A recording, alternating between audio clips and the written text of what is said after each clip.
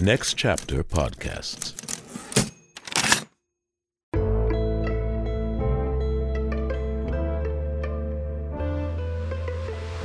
Hi, and welcome back to How I Got Greenlit. I'm your host, Alex Collegian.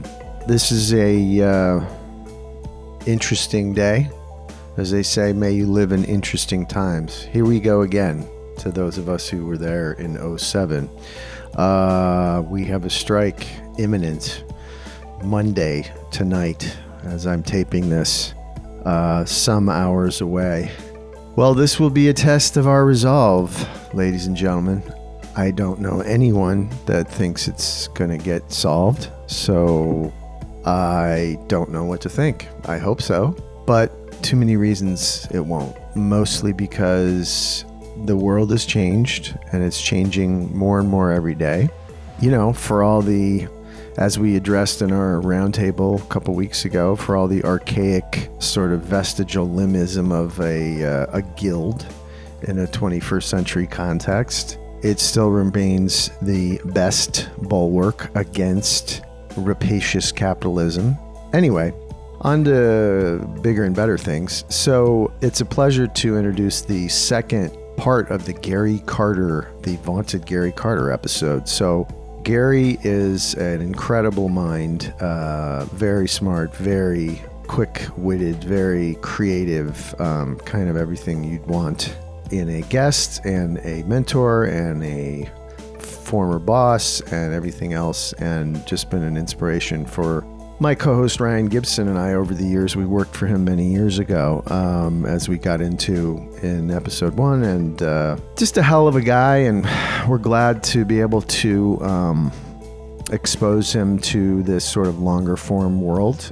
He's tended to be behind the scenes, although he is an actor by training, and I wish he would do more of that, and I keep trying to find a role for him. In addition to being an incredible mind, he's got a great look, which of course is lost in the theater of the mind here, but just, you'll hear the voice and you can picture the fantastically handsome and charismatic visage that he possesses behind the voice.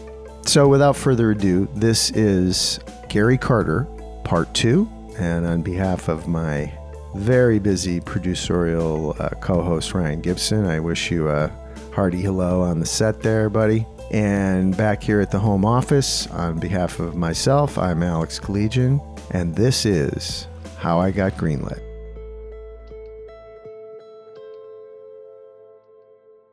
Yeah, so yes, I mean, the Fox network and Fremantle certainly did well by each other during your tenure. I mean, one could argue that they made each other on some level. It was built. Fox was built on that stuff. Yeah. Well, you know, in relation to Idol, which of course was American Idol, which was of course a major turning point, both I would say for Fox and American television and Fremantle, right? And Simon Fuller's Company 19. Yes. And Cowell's career, everybody. And Cowell's career, yeah, a whole bunch of people. I think that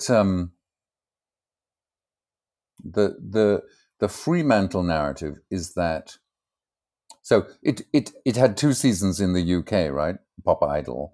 And the third series went very badly, largely because of the judging style. And that relates to Simon Cowell. But it was very hard to attract American interest in the show, actually. And it was allegedly, and I know her, but because I've worked for her, but I didn't ask her this question. Allegedly, it was Elizabeth Murdoch who saw it in the UK. Who then phoned her father. And she phoned her father and said, "You have to buy this show." Yeah, and we all, I mean, I think any American can remember. And by the way, definition of a Big Ten show, 7 to 70, the whole family can watch. Everybody gets something out of it. Call in, vote, be a part of the show. Come in. But don't forget, it's that show, by the way, that broke SMS texting in America, right? That is broke it into the culture, launched it into the culture, because before that you didn't do that. You didn't communicate by SMS in that sense, and you certainly hadn't explored voting. Whereas the voting had, of course, been explored in other countries where SMS being a Finnish invention, gentlemen, Finnish engineering invention. But so it really did transform American culture, also, right? In that sense. I don't think people also. Thanks again for that. I freaking hate texting. I also don't think people realize that there was, and this is something I learned when I got to Fremantle, that there was a whole business model behind just the texting, the financials behind the texting, and that that didn't operate in the US at the time, and I don't know what it's like now. In European jurisdictions, you could make money off text voting, right? Mm-hmm. You collected revenue. In the US, we were prohibited from doing that. The SMS voting had to be free, and that's one of the reasons why we went after telecommunication sponsors. If you remember, the sponsor of American Idol was AT&T. AT&T and Coca-Cola. Yes, right. Huge deals. Yeah, absolutely. And so the AT&T deal was about the voting. Yeah, but the sponsorship was a way of, to put it crudely, I suppose, for Fremantle to get revenue from the deal without an income split of the texting revenue. Absolutely, and I got friendly with, at that time, I guess he was head of licensing or something, Olivier Gers, and he explained. Now living in Salt Lake City. Yes, you're French, I believe, and now at U.S. But and he, I mean, just the innovation of that show was so sophisticated. I mean, the think about it, like our world now, like the red couch with the Coke stripe and everyone having their phones and the logos and the cups and the thing, and there's so much money that was coming in through those streams. Even like then, yet like you said, I remember it was like, text charges may apply, check with your carrier. I mean, that was before the all you can eat plans that we have now. Each text would cost you a certain amount of money, and it was just amazing. In fact, you could argue you guys put AT&T on the map on some level, not too long after they were Ma Bell and all that. So really just, it was a phenomenon. And it was interesting to be kind of like, I didn't take ownership of it because why would I? But to be inside the sort of engine room of it, and like, we were lucky enough to go to a finale here and there and get sort of like backstage access. And it just was, it was beyond, like, it was like the Oscars meets the Super Bowl meets just like. Yeah, it was extraordinary. I mean, I think probably the last Idol final, US final I went to, I sat in front of Priscilla Presley watching new Lady Gaga, and 2 years before I saw Prince live. Yeah.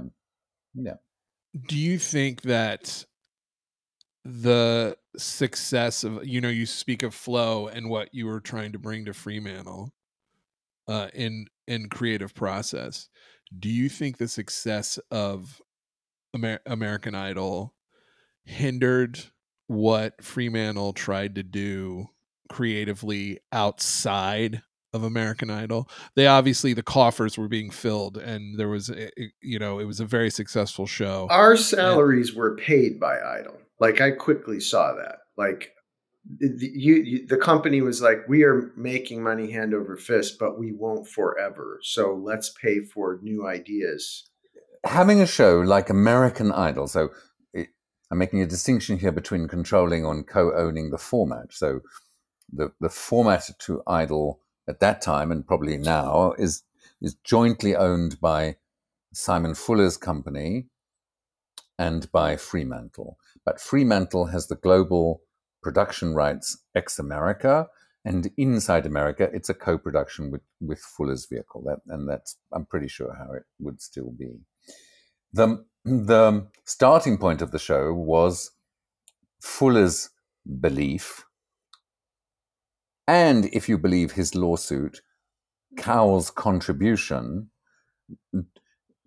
to the idea that if you could have a show in which the audience identified a singer that they wanted to follow, you would, and assuming you controlled aspects of that, the future career of that singer, you would be able to make more money than just out of a production of a show. That was the sort of, and the talent insight, discovery. Right. And the insight did not come from the television side. It came from the music industry side. We can sell more records and we can find new talent if we have a television show that, as it were, is a version of what used to be called A&R, kind of, right? But we should try to address the great unknown, which is the audience always decides who's a hit. So why don't we let the audience decide and make that what the show is about? Right. And then Right. at that moment is when we kick off their world tour, and Simon Cowell will hire Exactly. the rock star producer of that moment, and we will turn this into another perennial revenue stream years after, a la Kelly Clarkson, right? Exactly. We'll put them in the show. We'll put those producers on and then the we'll show bring them and back. show that. We'll have a family and a self-perpetuating arc, and I mean, that again, another brilliant business strategy. Not necessarily affects the regular TV audience's experience, but just the that further sophistication that we see all over. Well, the best coupling example, so to put two shows together, would be Who Wants to Be a Millionaire? Tomorrow night at 8 o'clock, these 10 seats will be filled by the first 10 people selected to play Who Wants to Be a Millionaire. And Big Brother. The summer sensation Big Brother is back because we know you like to watch. And I'll explain what I mean. So Who Wants to Be a Millionaire came out of a company called Celador, a UK company called Celador, which was owned and run by a man called Paul Smith, who had, well, it doesn't matter, but from an early age had really wanted to be in the industry, in television. And Paul is a particularly upright and proud and full of integrity. And he really believes in quality, right? In a way that is not common in television. And this idea, Who Wants to Be a Millionaire, went through a 2 or 3 year development cycle inside Celador, including 3 full studio pilots paid for by Celador itself. All right. And we're talking here specifically about 1999 going into 2000. And famously, it was pitched to the controller of the ITV network, so the commercial network in the UK at the time, ITV, and still. And his insight was that it should be stripped over 5 nights as a stunt. When I wanted to buy the show, right? I wanted to buy the format. I wanted to license the format, to be really specific, because John and I had the videotape, had the video recorded in the UK the night it was transmitted, so you show you how the world's changed, and couriered overnight to us. And the next morning we got together and had breakfast and we watched the show, and we decided that we needed it. I phoned Paul Smith's office. Now, I didn't know Paul personally, but I had in fact done a deal with him back in the day when I was an agent. So we'd spoken on the phone and And I remembered one thing about him, which is that he had this very punctilious, precise, slightly old-fashioned quality about him that one should do exactly what one said was what one was going to do with one's partner, right? You should do precisely what you said, and that's what made you a good partner. So I phoned his office and I said, it's Gary Carter here. I'm at Endemol. I'd like to speak to Paul Smith. So I get Paul Smith's assistant on the phone and I do my whole thing. I'm from Endemol and I want to buy the show and I'd like to license the format and blah, blah, blah. And I'd like to talk to Paul Smith. And she said to me, well, Paul's in the studio at the moment because, as you know, the show is live for 5 nights. And we've had a lot of international interest in the show. And so Paul has asked me to ask all interested parties to write to him with their best offer, and we'll get back to you in 2 weeks' time. And I thought, well, that's not going to cut it, right? That's not how I do it, son. No, and it's certainly not going to satisfy the mogul who's sitting on my head. Right. So I talked again further to the assistant, right? Because I was brought up in the theatre, and in the theatre at the time I was in it, we had a truism that you should always make friends with the person who puts the pins in your costume, right? So I'm exercising a fair amount of charm on Paul's assistant, and I put the phone down. I'm sitting in my office, and I think, fuck, that didn't. Oh, I said I only want half an hour of his time. That's right, I did say that. I only want half an hour of his time. So then nothing happens, and then my phone rings, and I pick up his desk phone, and my assistant says, "It's Paul Smith." I get Paul Smith on the phone, and he says to me, "I don't know what you've done to my assistant." He said, "But she assures me that I would be derelict in my responsibility to my own company if I didn't meet you. So I will meet you in London at my office at 9 o'clock tomorrow morning. Is that okay?"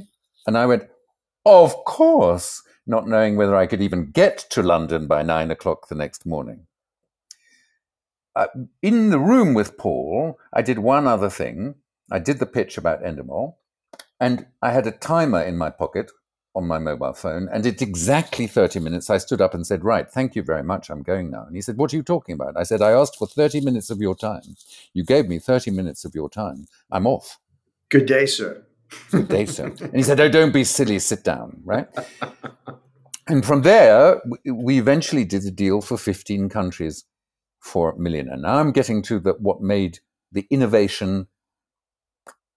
In what way Paul innovated in the business side. So he clearly innovated in the creative sense, and I would argue that the innovation had to do with thinning the distance between the audience and the show. So on Who Wants to Be a Millionaire, as you remember, on Tuesday night, I could phone to ask the questions to be screened, and by the next day I could be in the show. And further than that, there would be a moment, phone a friend, where the person I was seeing on screen in real time phoned out into the audience, and there was this conversation. So he thinned the screen, which became very early important. Interactivity, yes. And very important later in the reality, in the thinking around Big Brother. How do we thin the screen, right? Then when I engaged with him on the licensing of the format, he was the first person I had come across, and I would argue he was the person who first did this. He said, before in my career, none of the license deals that I had done had controlled the name of the show or its logo or aspects of its production. So in the early 90s, if I bought a game, if I sold Alex Collegian a game show for the US, I would just say, "Alex, here's the format. You can have all the rights, print, publication, merchandising. You just need to pay me a certain amount of money per episode, and you need to give me a credit on the screen." That was, and the deal was like 4 pages long, right? I literally was doing 4-page long licensing deals. Cocktail napkin deals in the olden days. Right. Yeah. And then, but what Paul did is he had the instinct and the sense to understand that if the goal was to roll the show out internationally, it needed to have the same identity internationally, so that wherever you are, you would see the same show, right? And so you would have this sense that it was worldwide as an audience member. So as part of the license, he insisted that the show had to be called Who Wants to Be a Millionaire? And he gave the logo to all the licensees, right? So he gave the title sequence and the logo. We didn't have to make that. We didn't have to come up with it. He sent it. And every time he updated it or changed the music, he would just send it to you. And then he controlled the look and the feel, because he's a very brilliant producer, and he was pretty convinced that he had cracked it, and I don't doubt it. And he went further. He kept all the merchandising the secondary rights for himself, because he said, if I'm going to make money out of the secondary rights, I need to control the global rights. So what I'll do is, Alex Collegian, I'll pay you X percentage, and I'll account to you for it, of the income I receive from your territory, from the gaming rights, the merchandising rights, the board game, the in-flight, the da-da-da-da. So you'll get something, and it's 2 figures, so it's XX, Alex Collegian, but I don't want to hear your views about it. And you're not going to control it. I'm going to do it. And so he like recognized... a brand manager. Exactly. Exactly. And he recognized that he was the first person to make explicit that behind a show like Who Wants to Be a Millionaire could be multiple revenue streams based off its brand identity if it was carefully enough looked after. So we were coming to the tail end at Endemol of the Big Brother development at the time that I engaged with Paul. So I understood that this was genuine innovation and that there were things here we needed to learn from pretty rapidly. So when we developed Big Brother, there was no precedent for the licensing of Big Brother. We split the rights into categories. You had to take the television production rights, you had to take the online rights, and you had to take the secondary rights, the merchandising rights, but you had to negotiate each of those separately. You didn't get them as a one deal. And indeed, there were 3 contracts, which took a great deal of time and lots of lawyers to develop. The Union of Business Affair Lawyers thanks you every day for it. That's right. That's exactly right. And some of my best friends are lawyers, Alex. But he made the innovation, Big Brother made technological innovations, and I would argue is probably the most important reality show as an artifact of the last 30 or 40 years. But Paul's innovation in how the business was conceived of was profound and changed everything. And then he decided he'd have a crack at the movies, right? Now, this is super clever. The rights that he reserved completely to himself included the movie remake rights to Who Wants to Be a Millionaire. Now, I used to be an agent, right? So, and I knew all this stuff. And I was always like, what are you thinking of here, Paul? Why would you reserve the movie rights to a game show format? And that's because what was his first movie? Slumdog Millionaire, 7 Oscars, which has at its heart a young kid dealing on Who Wants to Be a Millionaire. I'll go for D, London. Jamal Malik, you're absolutely right!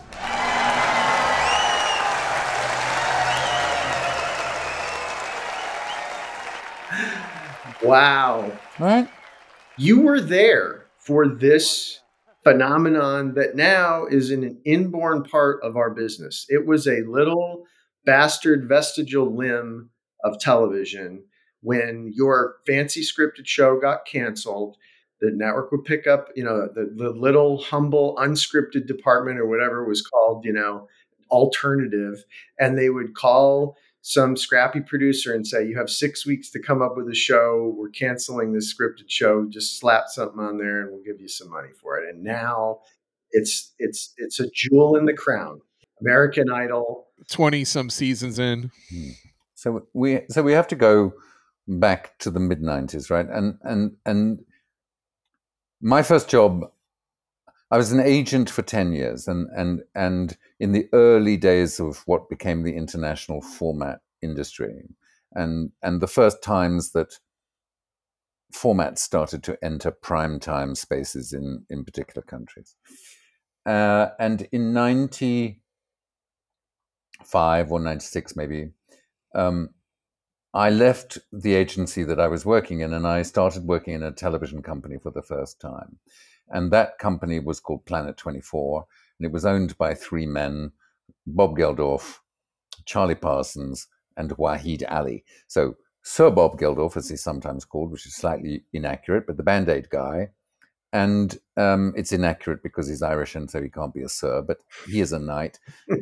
So pedantic we can get, right? So Yes. pedantic we can get. I love knowing that stuff. And Wahid Ali, now Baron Ali, and in the House of Lords, bless them, in the UK. So I went to work for them, and they had a special project, and that they had one of the first housekeeping deals. They were the second UK independent to have a housekeeping deal in Hollywood. So they had a company in Hollywood sheltering under the arms of, or the wings, or the ears of ABC, right? And ABC Disney. And Michael Davies was one of the heads of development, if not the head of development, at ABC. Another legendary figure from the early days, yes. Right. And so all of these people are my peers. So our lives get all sort of wound up. And that deal, the housekeeping deal with ABC was with Disney, was Buena Vista Productions. In fact, the deal was with Buena Vista Productions. That was coming to an end. There were a group of people based there who were working on something, and that deal was coming to an end. And one of the first things that the management of Planet 24 tasked me with was to go to Hollywood and get this deal renewed, right? Had been running for a year. It was coming up for renewal, and the relationship was a little rocky. And so obviously they needed to send a South African actor who knew nothing about Hollywood to save the day, right? So there I was. To lecture them on the efficacy of this deal. Exactly. And who was the team, Alex? This is the question. Who was leading the team in Hollywood? At Buena Vista? The Planet 24 team housed with the Buena Vista deal. Who was leading that team? I believe it was my old boss. Is that right? Which one? Wasn't it Duncan? Exactly. Yeah. So it was Duncan Gray. And Duncan Gray was the first person to mention you to me. He said, and I always take Duncan's recommendation seriously because he's like a development fetishist. He said, Alex Collegian is really bright. Keep an eye on him. Right, was pretty much what he said. But nice. what was Duncan doing? He was bringing what you're talking about, that other culture, that the other way of looking at creativity to America. He was leading the team that developed Survivor, Alex. Yeah. This is crucial. So what I just said is Planet 24 had a team that developed Survivor under a deal with Buena Vista. There's no Mark Burnett in this I part still of the haven't story. Heard the name. Right. So I took over the leadership of that group in its second year, right? Duncan went back to the UK, I think at that point, to become the executive producer of Big Brother, and then later came back to work for Lloyd Braun at ABC, and went on to do Jimmy Kimmel, right? That's right. Yeah, for years. Yeah. So you should get Duncan on the show. So yes. Then after the second year of development was complete, when the development was complete, we took the show to ABC because we owed it to ABC because they'd paid for it, and we pitched it to Jamie Tarsis and the team, and they panicked completely. They just said, "You're going to kill people. You're insane." And it was due to cost $1 million an episode for 13 episodes because the arc mathematically is 13. You're out of your mind. Yes. What do you mean you're going to buy an island and you're going to rig it up and you're going to have boats floating around the outside with a production team on? What are you talking about? So they rejected it.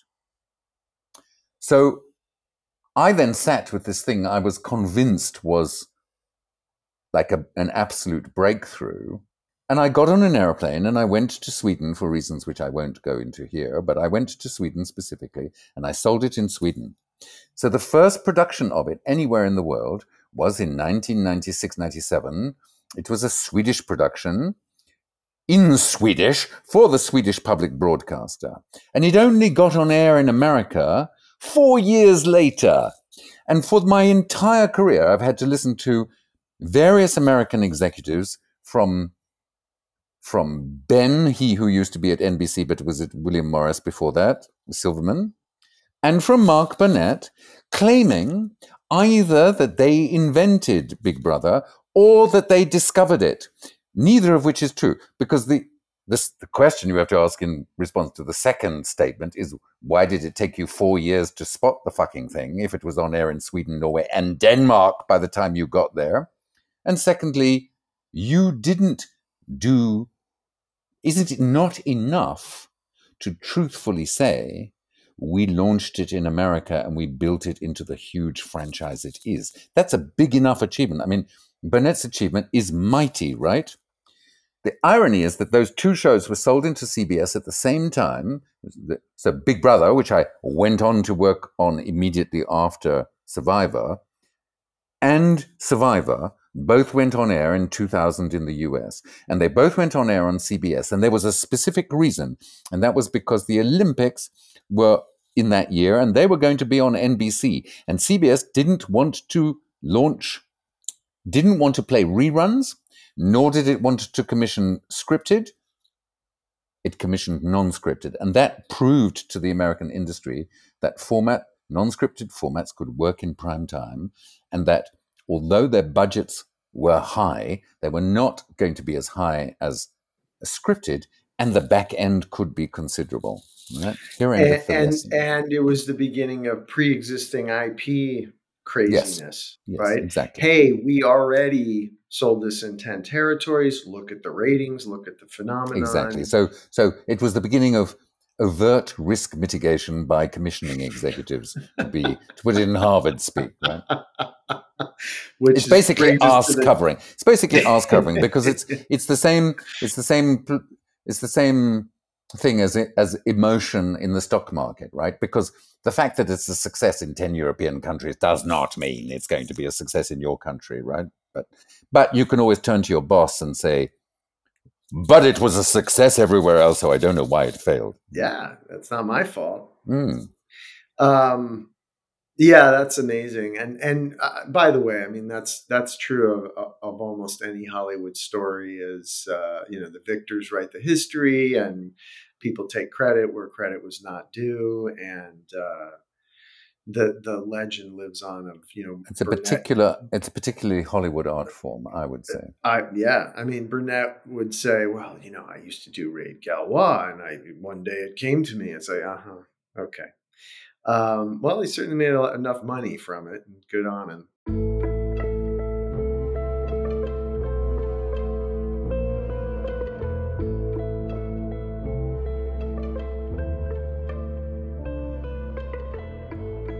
All right. We're going to talk Salomé. Yeah, yes, we are. Enough industry gab. So essentially, why would you asked me to choose a B-side movie, right? And I offered up Nazimova's Salomé from 1923. You then asked me what would the A-side be, and I snappily replied Nazimova's Camille from a year before. The distinction to make between those two is that Camille was a huge success, and Salomé was she went bankrupt on Salomé. Right. And last film directed. Yeah. I just saw Babylon, which is out now, and I recommend. I mean, it's a flawed film, but it is a love letter. We here at How I Got Greenlit, when we talk about the making of stuff, we love making of movies, Singing in the Rain et al. So it's very much that. It's a celebration of this era of filmmaking, this sort of like gorgeous, stylized, sexy, forbidden. It was the end of that pre-Hayes office conservatism, right? It was, yes. So or just before, probably. Just before, sorry. Yeah.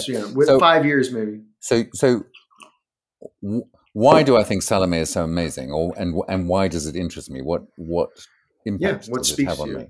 So first of all, it's essentially, it has a theatrical origin, right? I mean, it is a play at its heart, and it's one of the early adaptations of difficult classical texts for a form that is not verbal, right? I mean, it's a silent movie, and so this Oscar Wilde's text, which is more words in it than it has action, is trimmed down and trimmed down and trimmed down by Nazimova until it's kind of get it all. And she comes from the theater. She's Russian. She trained under Stanislavski. And I, as an actor, trained in Stanislavski and post-Stanislavskian techniques. So that would be the American Is this method. where you became aware of her? Is that where were you screening those films? Yes, indeed, indeed. And she gives an extraordinary performance in it. And then as a gay man, there is the question of how queer Hollywood is at that time. So very queer is the answer. And there's a famous legend around the film of Salomé that everybody in it is either gay, lesbian, or otherwise fluid. Yes, from Kenneth Anger's book, the premise, well, first of all, Oscar Wilde, famously homosexual, that all of the cast were gay. That's just the prevailing. And then it's the first American art movie. And I'm interested in this because it's an intersection between the commercial and art, and a lot of my career. John and I had a spectacular fight where he said, "What are you, a creative or a suit?" I said, "It's much worse than that, John. I'm an artist." And he just said, "Oh, you're just so frustrating sometimes." But my core fascination with Salomé is about performance, is about how we perform. And I was trained in a very naturalistic tradition, and so was Nazimova. And this is so not that. But the genre of silent movies requires you to do something else. And performance as a field, we now know, is not just limited to the performance, to cultural performances like dancers and actors and so on, like Nazimova, but you are performing podcast hosts, and I'm performing interviewer and interviewee, and we know the conventions of those performances. You know the conventions of your podcast and of podcasts, and so performance, we understand, spreads through all of life. After I stopped working as an actor, when I became an agent, I then spent 10 years working in what we would probably call the performance art arena in London in the 80s and 90s. And for 10 years or so, I performed regularly at the Institute of Contemporary Arts, which was the first place to show Picasso in London and has a long history of provocation in the arts. And I did that because I was tired of my training, which was about representing somebody else, about pretending to be somebody else. And I wanted to know, what did it mean to go on stage as me? And how me could I be? And what would it mean to perform me? And this idea is one of the core interests that I have in reality television, is how are these people performing themselves? And how does the media that we control professionally, the three of us, influence and shape that performance and mediate that performance? And how far or how close are we from real people in this scenario? So this is high professorial bullshit, right? But it's very, very important, because we know out of the research that what interests people in reality television, and particularly women who watch reality television, is this same question. How real are these people? What are their motivations? Why are they doing this? They want to speculate about the authenticity of the people they're seeing on the screen.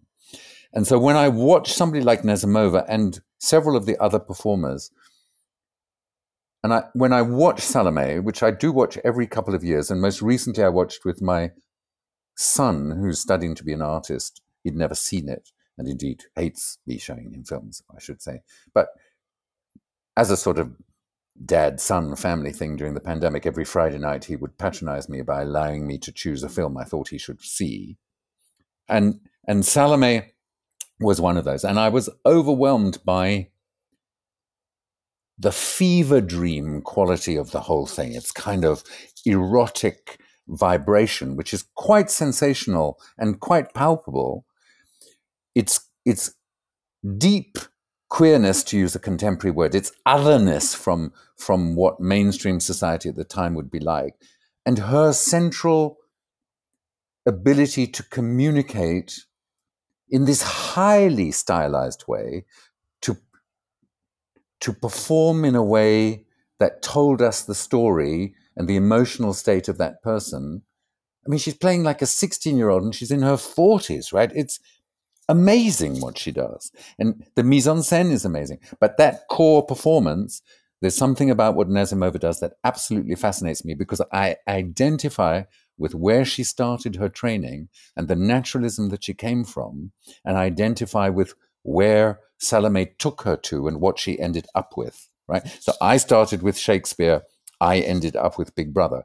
She starts with Chekhov, and she ends up in Hollywood with Salomé. And I identify with that journey. That, gentlemen, is my pitch. Well, think about how modern it is. I mean, Indeed. it's directed by a woman. It's starring a woman. It's through the woman's production company. Exactly. It's designed by a woman. An openly bisexual woman, hiring gay and lesbian craftsmen and women to work with her. I mean, it was so revolutionary still to this day. And her standards are so high. You know, she's importing...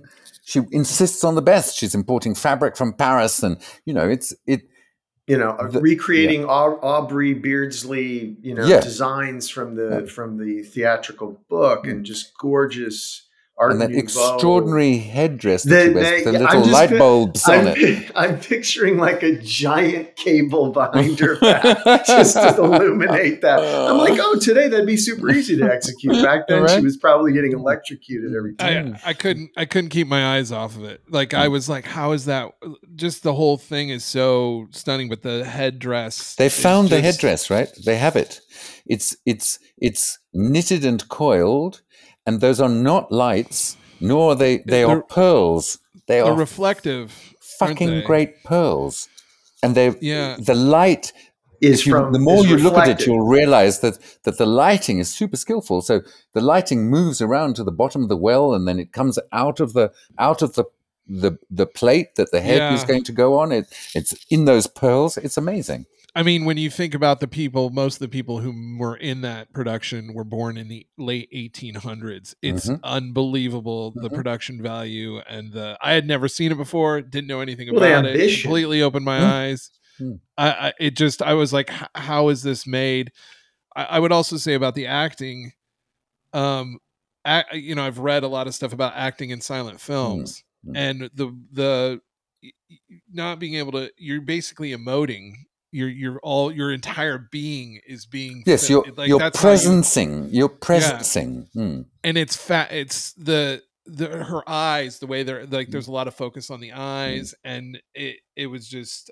I just was like, I can't believe, when was this made? Like, I can't. I just kept looking up. 23. Yeah, no, but I said to myself, how is this made in 23? Like, how the vision of what she put together, again,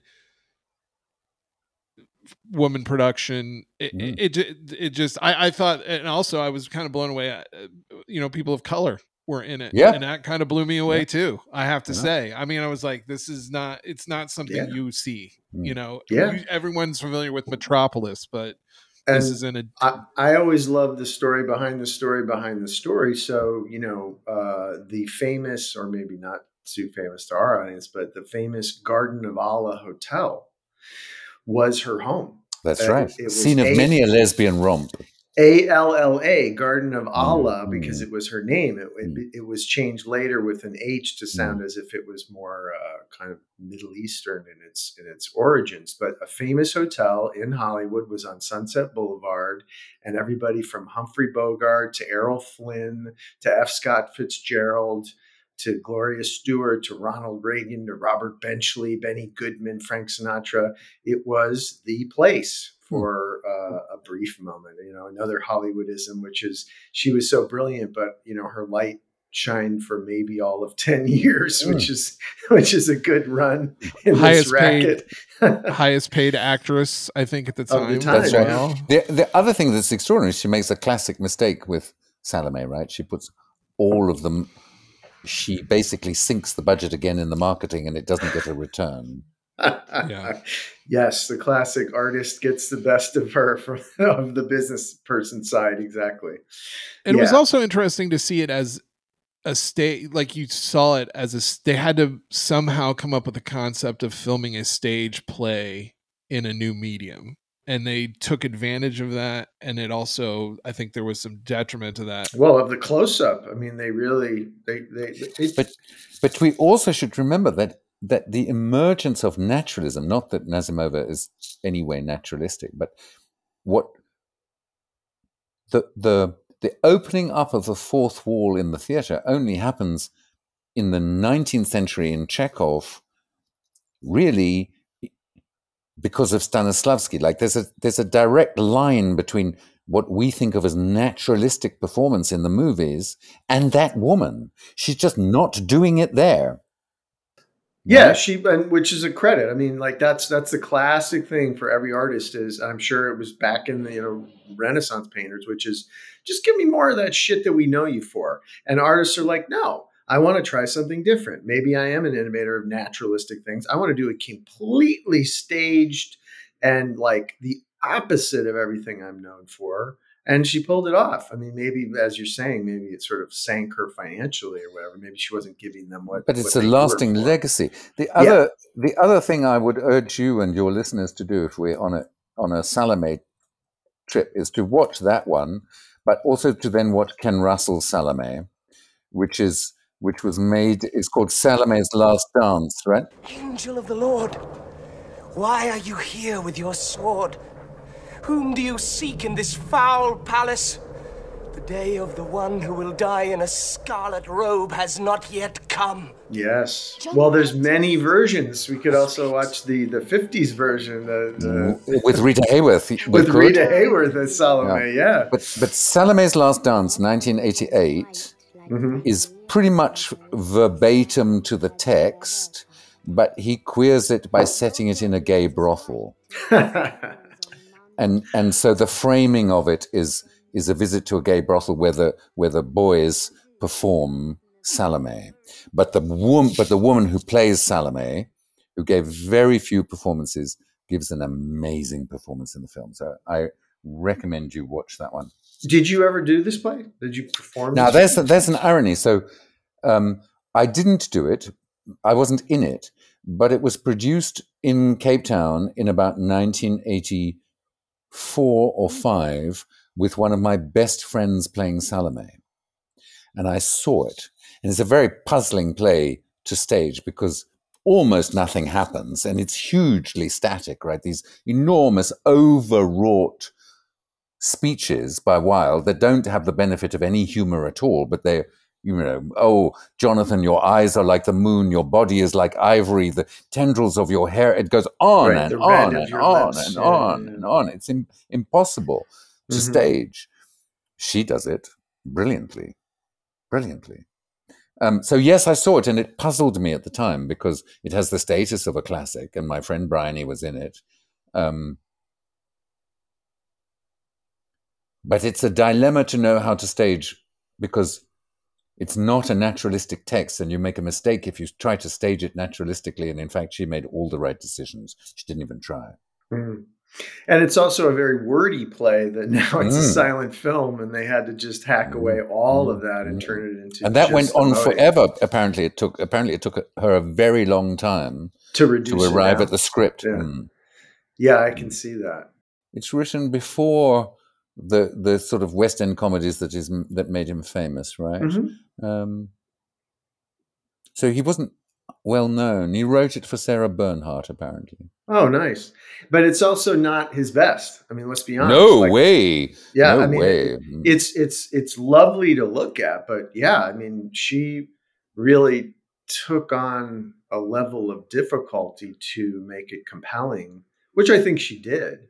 But I'm just saying, if you look at it, like you said, it's a very static, it's very, very, very simple story. Hey, Dad, kill this guy for me. No, I don't want to. So it's interesting because it was banned in Britain, right? It really? This film? No. The play. Oh, the play. Wow. And Oscar. It wasn't allowed. So it must have been transgressive, right? And that's probably what interested him. I mean, we look at it now. A Bible story was banned, or was it something about him? Were they banning him? It's something about. I suspect it's the banning is because in the play, Salomé's father is obviously her lover, right? In the play, and she gets the head of John the Baptist because she has she trades because it's favors. A trade with her father. What can I give you, Salomé? What can I give you? You can give me the head of John the Baptist. Dance for me, Salomé. Give me the head of John the Baptist. So there's this incest sense that you get from the play, that there's something sexualized between the relationship between Salomé and her father. Which brings us to internet porn today. Which brings us to internet porn today and the lack of democratic spaces. The lack of democratic spaces on the internet. Yeah. Ryan, your eyes are spinning. In the corner. Yeah. I was just thinking. No, I was just thinking he probably wrote it because he wanted to. He wanted a challenge. Right. How could I make this mine? Yeah. I mean, as a source IP, the Bible. I mean, if you know about him and his background and everything else that's in his catalog that he did, it would be to put his spin on it is a thing. That's a creative process. No, that's absolutely true. Clearly, he was doing that. This is interesting because I'm now obviously on the internet while I talk to you. It was banned in Britain. The performances of the play were banned in Britain until 1931. So the 7 years after the movie got made. So the movie was probably the only chance they had to see Oscar Wilde's Salomé. Wow. I just love the credits. She's name above the title. Nazimova. Nazimova is Salomé. With some other people. And that logo, the logo for Nazimova, it's gorgeous. If you watch Camille, in the cast list, everybody's credits appear in ordinary type, and hers appears in her logo. Signature, yes, very much. I noticed that too. I just love the special effects, the paper moon, slide the, all that stuff. It's just. There was some cool smoke effects too in the background. Yeah, I noticed that there was some cool smoke stuff and layering, it's the lighting that particularly gets me, right? Because the lighting is excellent. Because in the play, the moonlight is a character. The moon is a character in the play. Yeah, and then we get that hat with the little bobbles on, right? Which every leading actress should wear in every role, right? Everybody would love that. The other thing I thought fascinating about the story was the relationship between her and the director, and how they had a kind of a sham. They said that they were married. He was her beard, as it were. He was. Yes. And then, but society didn't realize that until he actually ended up getting married. It was a relationship of convenience. Yeah. And then he ended up getting married, and people were shocked because on his marriage license, I think it says that he was a single man, and people were like, "Wait, what?" They kind of realized. Another fun fact: the beard was revealed. She is credited with having originated the phrase "sewing circle" as discrete code for lesbian and bisexual. Oh, is that true? Yeah, isn't that great? Wow, sewing circle. I love it. Which turned up in Pulp Fiction. Yeah, exactly. Of all things. That's. Gosh. Yeah, and this period in all of the arts really fascinates me because it's post World War I, it's Weimar, it's this, it's that, and everybody's going a little bit crazy. It's the Roaring '20s. I forgot about that. This the nipples and the sexual acts, and I did notice the nipples. Yeah, that was a milestone of that era. And then I don't know what brought about shield the nipples thing, but with 10 years later, you would have a dry country under prohibition. You would have the Hayes office controlling everything in Hollywood, where you have to have 1 foot on the floor. Couples can't be in a bed together. They can't touch. They can't. No gay people on stage, no gays, on screen. No, maybe they no said gay actors. A lot Apparently, of giant pearl necklaces in the production too. Can I just ask you, Alex?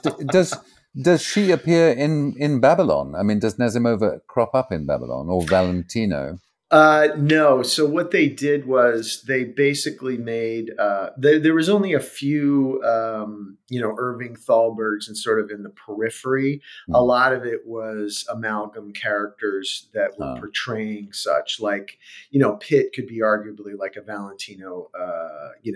Oh, we don't like his voice. One of those guys that can't make the shift. Yeah. So I think in order to get a little bawdier, he just kind of used the anecdotes and the tales of excess, but used his own characters to compound characters. Yeah. Okay. But we're seeing. I mean, I saw it with my daughter, and she loved it. And I was like, really? I mean, this is kind of the production value obscure. looks insane. Yeah, it's a lot of fun, but not to mention she. My daughter said to me the other day, she's like, social media should be banned. I'm like, what? Like, she don't want it. So I feel like there's going to be in 50 years, we're going to talk about millennials as a lost generation, right?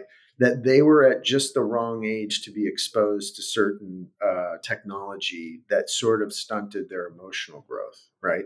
And as we go, the newer generations are kind of more cynical about it, or maybe more aware. I don't know what's different. It could just be my daughter is her own person, but I was fascinated. We had a long conversation about it. She also aspires to be in the arts, and she was like, "This is the worst thing for real art.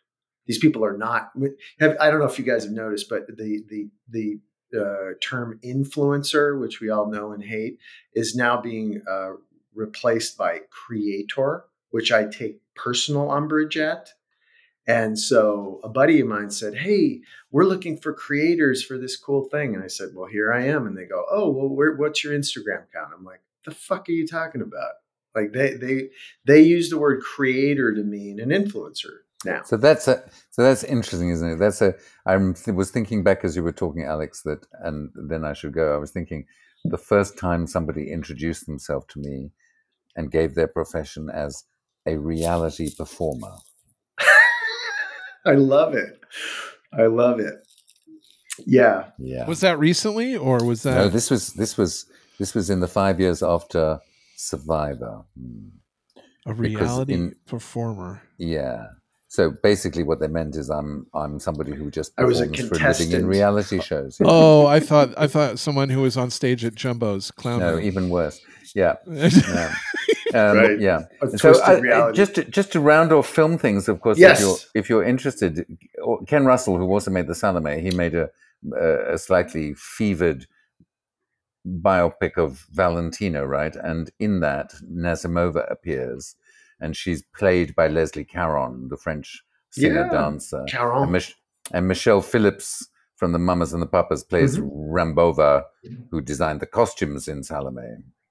That's great. Well, you could describe all of Ken Russell's oeuvre as slightly fevered, right? More than fevered.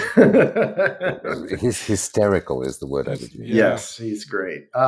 Well, Gary, you have given us so much of your time. You've been very generous with your knowledge and your time. It's been awesome. We really appreciate it. This has been a treat for me. Gentleman and a scholar.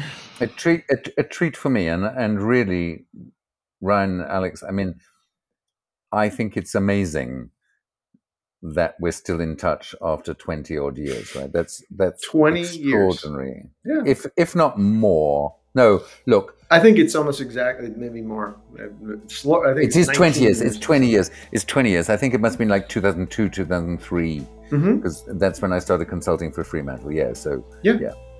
It's just nice to pick up right where you left off. That's when that's when you know things are good. By being lectured by me. Yeah, that's right. Yeah, there you go. Anyway, all right. Always a pleasure to learn at the feet of the master. So yes, that's what I'm saying. Blah, blah, blah, blah, blah, blah. Well, thank you for joining us. That was Gary Carter, the man, the myth, the legend, just a great guy all around. But I think, I'll speak for Ryan. We'll probably have him back in the future, maybe even throw him in a round table. He can speak pretty eloquently about all kinds of things. Anyway, thanks for joining us. And it's really a pleasure to do this. And please reach out at Instagram, Twitter, and Gmail. We are at How I Got Greenlit. Thanks, everybody.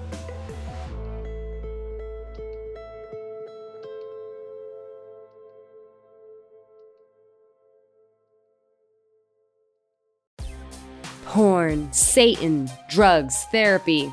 It's not just the list of what I'm up to this weekend. I'm comedian Kiki Anderson, and those are just a handful of the taboo topics I've poked and prodded at so far on my podcast, Indecent, the show where we peel at the wallpaper of polite society. Each episode digs into the dark underbelly of our culture to dissect the things we aren't allowed to talk about around the dinner table, featuring conversations with comedians, activists, journalists, academics. They all help me figure out the who, what, and why behind what is and isn't acceptable behavior. Indecent with Kiki Anderson, where NSFW meets LMAO. Mwah. Next Chapter Podcasts.